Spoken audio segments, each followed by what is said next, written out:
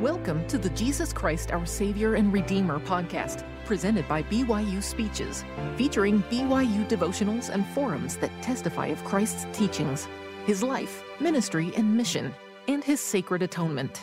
Be sure to check out our other podcasts by searching BYU Speeches wherever you get your podcasts, or by visiting speeches.byu.edu/podcasts.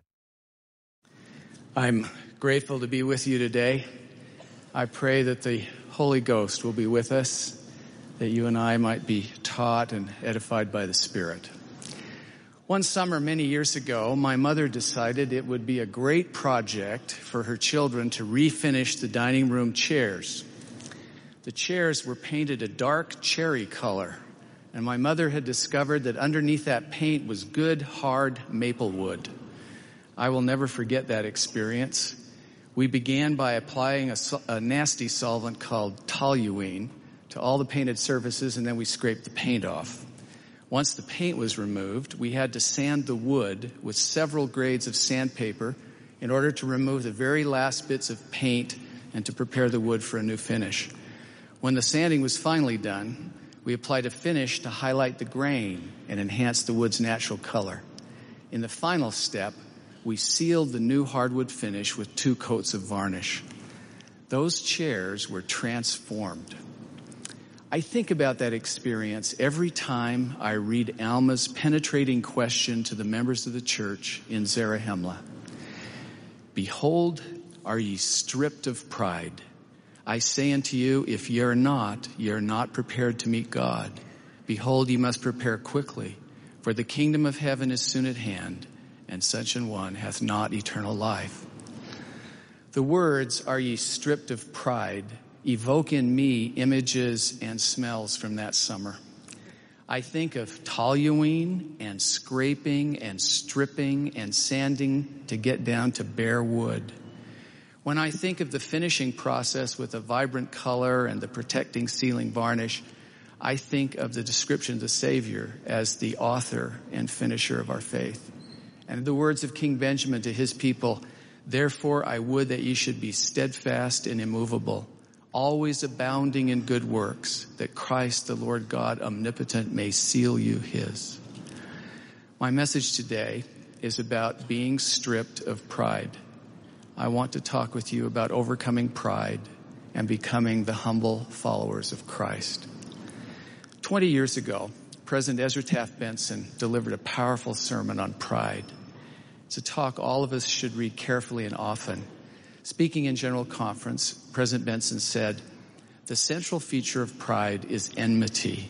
Enmity toward God and enmity toward our fellow man. Enmity means hatred toward, hostility to, or a state of opposition. It is the power by which Satan wishes to reign over us. Pride affects all of us at various times and in various degrees. Pride is the universal sin, the great vice. Pride, in all of its manifestations, has played a central role in the struggle between good and evil going back to the war in heaven. The seriousness of the sin of pride is rooted deep in the doctrines of salvation. In premortality, we live with our Heavenly Father as spirit sons and daughters. In the premortal council, Heavenly Father presented His great plan of happiness through which we could obtain immortality and eternal life. Our Father knew that all of us would sin and come short of the glory of God. So He sent His beloved Son to atone for our sins, to redeem us and give us the strengthening power to become more like Him and our Father, and ultimately receive the greatest gift of God, eternal life. Here is the great truth in the Father's plan. Through the atonement of Christ, we can receive peace, joy, happiness, and eternal life with our Heavenly Father. Brothers and sisters, there is a Redeemer. Jesus Christ, the Holy One of Israel, is the only name given under heaven whereby man can be saved in the kingdom of God. The Father's plan was not received well by all of His children. Lucifer, a son of the morning, rebelled against the Father, against His beloved Son, and against the plan, and presented his own proposal. Behold, here am I, send me. I will be thy son, and I will redeem all mankind, that one soul shall not be lost. And surely I will do it, wherefore give me thine honor.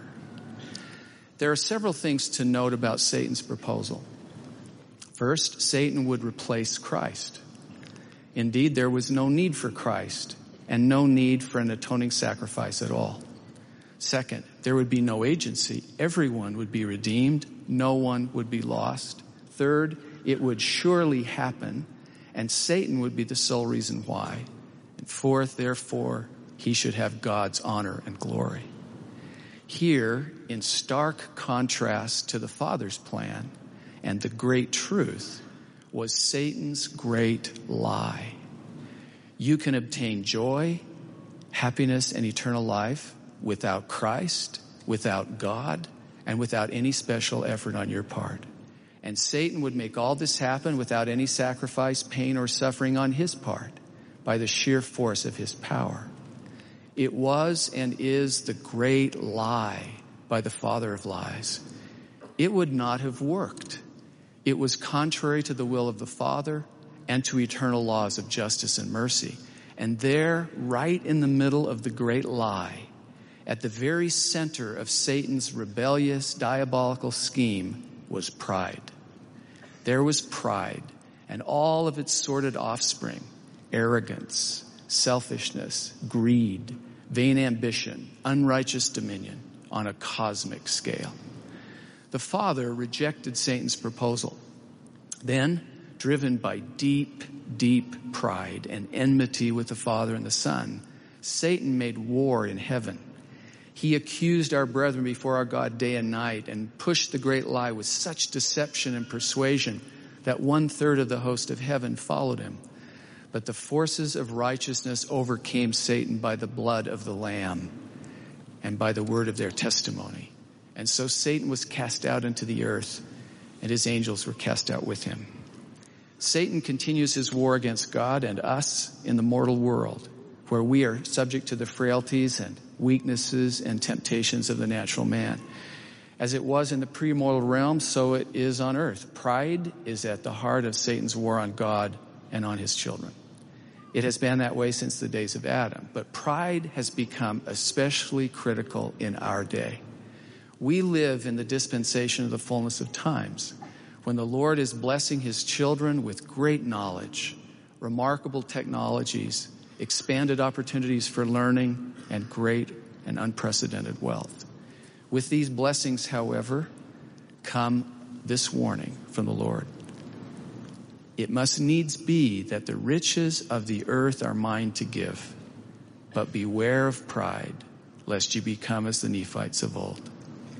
Beware of pride. This is the warning voice of the Lord to us now in our day. We have obtained so much control over the resources of the earth, so much understanding of the biology of life, so much capacity to travel and to communicate instantly, that we have become puffed up in our learning and our apparent control and power. Pride and its children, materialism, envy, arrogance, greed, thirst for recognition, lust for control and dominion, have become rampant in our culture and our society. Modern Babylon is awash in pride. The Book of Mormon prophets saw our day and spoke powerfully about modern day pride. In his prophecy of the last days, Nephi saw that many would be, quote, puffed up in their hearts, close quote, and wear stiff necks and high heads. Hundreds of years later, Moroni wrote these words about our day. Behold, I speak unto you as if you were present, and yet ye are not.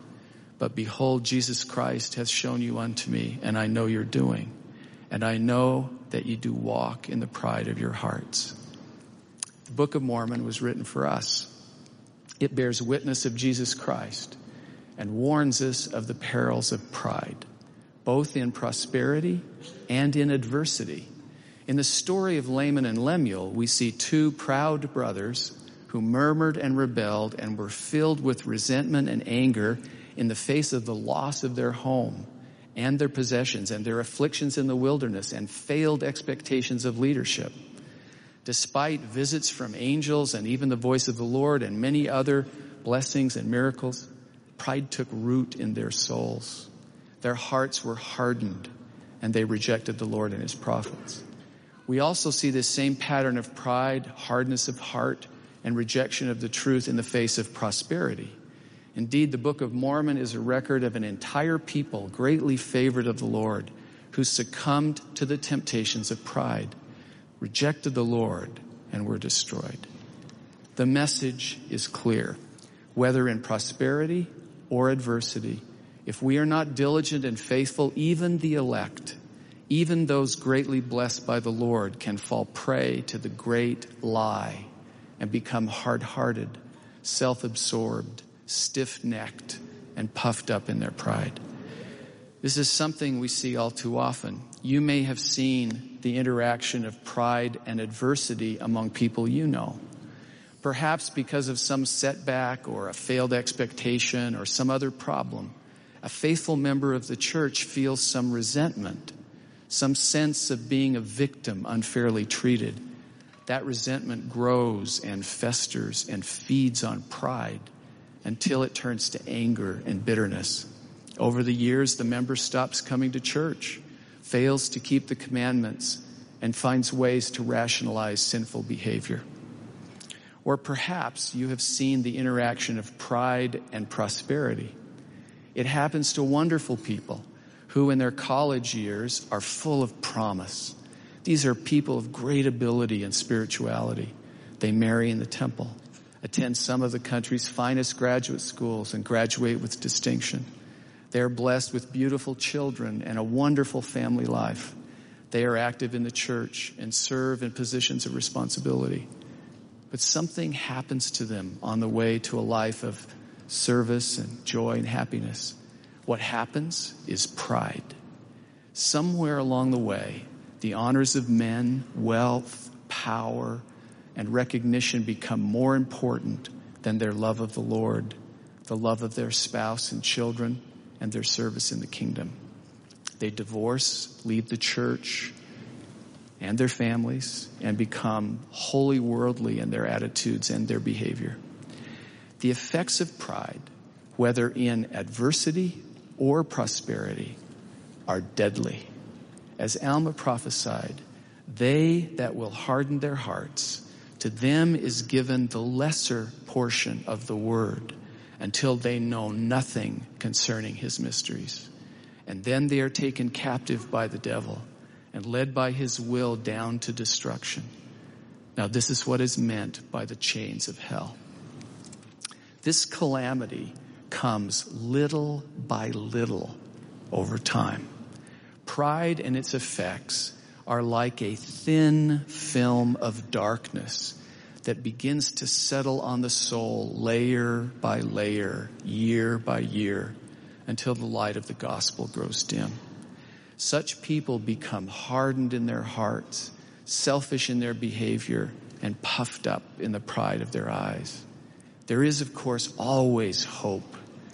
The proud and selfish souls can come back. But after years of darkness and so many layers of pride, it will take a lot of spiritual solvent and a lot of spiritual scraping and sanding to get down to a bare soul and a soft heart. And think of the time they have wasted, the opportunities for growth and becoming that they have lost, the lives they could have saved, and the joy they could have received had they seen what was happening early on and acted on it to change. Had they just recognized those first thin films of pride, they might have repented and sought the Lord's redeeming power right then. Had they seen it and acted, they could have humbled themselves and been stripped of pride. Well did the Lord warn us, beware of pride. Beware, be alert, be on guard against the perils of pride. May I suggest some things to watch for? Some things of which we should all beware? I think of this list I'm going to give you as red flags of pride. Think of them as like those little flags that the landscapers put on the lawn when they've laid down dangerous chemicals. It's like that with thin films of pride, little warning flags. First, do you find yourself critiquing the talks in sacrament meeting? Are you critical of others? Do you look down on others? Do you scorn or ridicule them? When adversity strikes, do you hear a voice inside that says, "Why me?" Do you react to prophetic counsel by ignoring it or being upset by it or interpreting it to suit your own desires? When you do something good, do you hear a voice inside congratulating yourself? Do you feel self-gratification and a sense of importance in your knowledge and skill? If someone you know receives something good, do you hear a voice inside saying, "What about me?" Do you find ways to let others know of your success without appearing to boast? If someone corrects a mistake you made, do you feel defensive and resentful? When someone does something that creates inconvenience for you, do you feel annoyed? I could go on. There are many, many red flags of pride. And brothers and sisters, I did not get this list from a book. I have personal experience with everything I read you. And I know if you and I ever feel any of them or hear any of them in our minds, we need to recognize them for what they are. The echoes of the great lie. The beginning of a call to enmity with our Heavenly Father and the Lord Jesus Christ. In that moment of recognition, we stand at a crossroads between two paths. We can follow the path of the great lie and act on those prideful feelings. Or we can follow the path of the great truth and choose Christ. It is a choice. Are we going to keep our covenants or are we going to break them? To reject the great lie and choose Christ takes an act of will. We have to consciously say to ourselves, I am not going down the path of the great lie. With faith in Christ and with His help, I am going to walk the path of the great truth. Heavenly Father's plan to help us make that choice was beautifully summarized by Alma. He spoke to the people of Ammonihah in these words: "Humble yourselves before the Lord and call on His holy name and watch and pray continually, that ye may not be tempted above that which ye can bear, and thus be led by the Holy Spirit, becoming humble, meek, submissive, patient, full of love, and all long-suffering." We must first catch ourselves in the moment when prideful thoughts or feelings come, and then act in faith to choose Christ, seeking God's help in prayer. This is what Alma meant when he admonished us to humble ourselves before the Lord and watch and pray continually. But that's not the end. We must not only catch ourselves in prideful thoughts and feelings and not only choose Christ in that moment, but through the atonement of Christ and the power of the Holy Ghost, repent of our sins, receive forgiveness, and be led by the Holy Spirit to become humble, meek, submissive, patient, full of love, and all long-suffering. When we choose Christ, acting in faith to humble ourselves before Him, we put ourselves in the hands of the Master Finisher. As we do His will, He will help us be stripped of pride and become meek and lowly in heart, filled with His pure and perfect love. The Lord's finishing process may not always be pleasant. He will chasten and correct and give us experiences that polish us.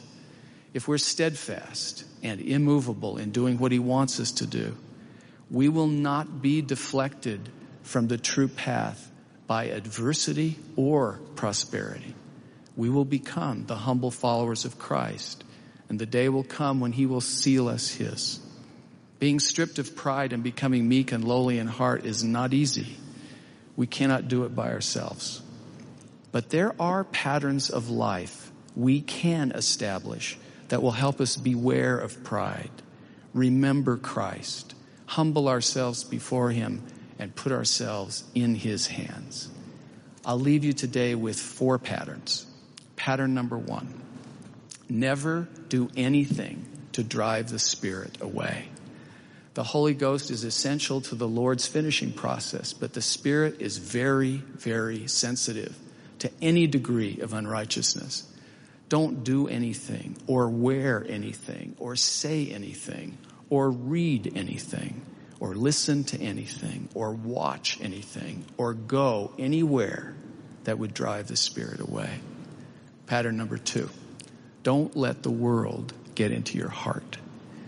Never set your heart on things, on money or houses or cars or clothes or any other thing. Don't let a career or power or the honors of men get into your heart. They can get there very easily if you're not careful. Set your heart on the Lord and His kingdom, on your family and the temple, on the things of eternity. Always live modestly within your means. And always pay your tithing and give a generous fast offering. Pattern number 3, serve the Lord. Accept and always magnify callings in the church and volunteer to be of service in the kingdom. When the promptings of the Spirit come, sending you on the Lord's errand to rescue a lost soul or to comfort one in need, act on those promptings quickly as soon as you can. Pattern number 4, stand in holy places.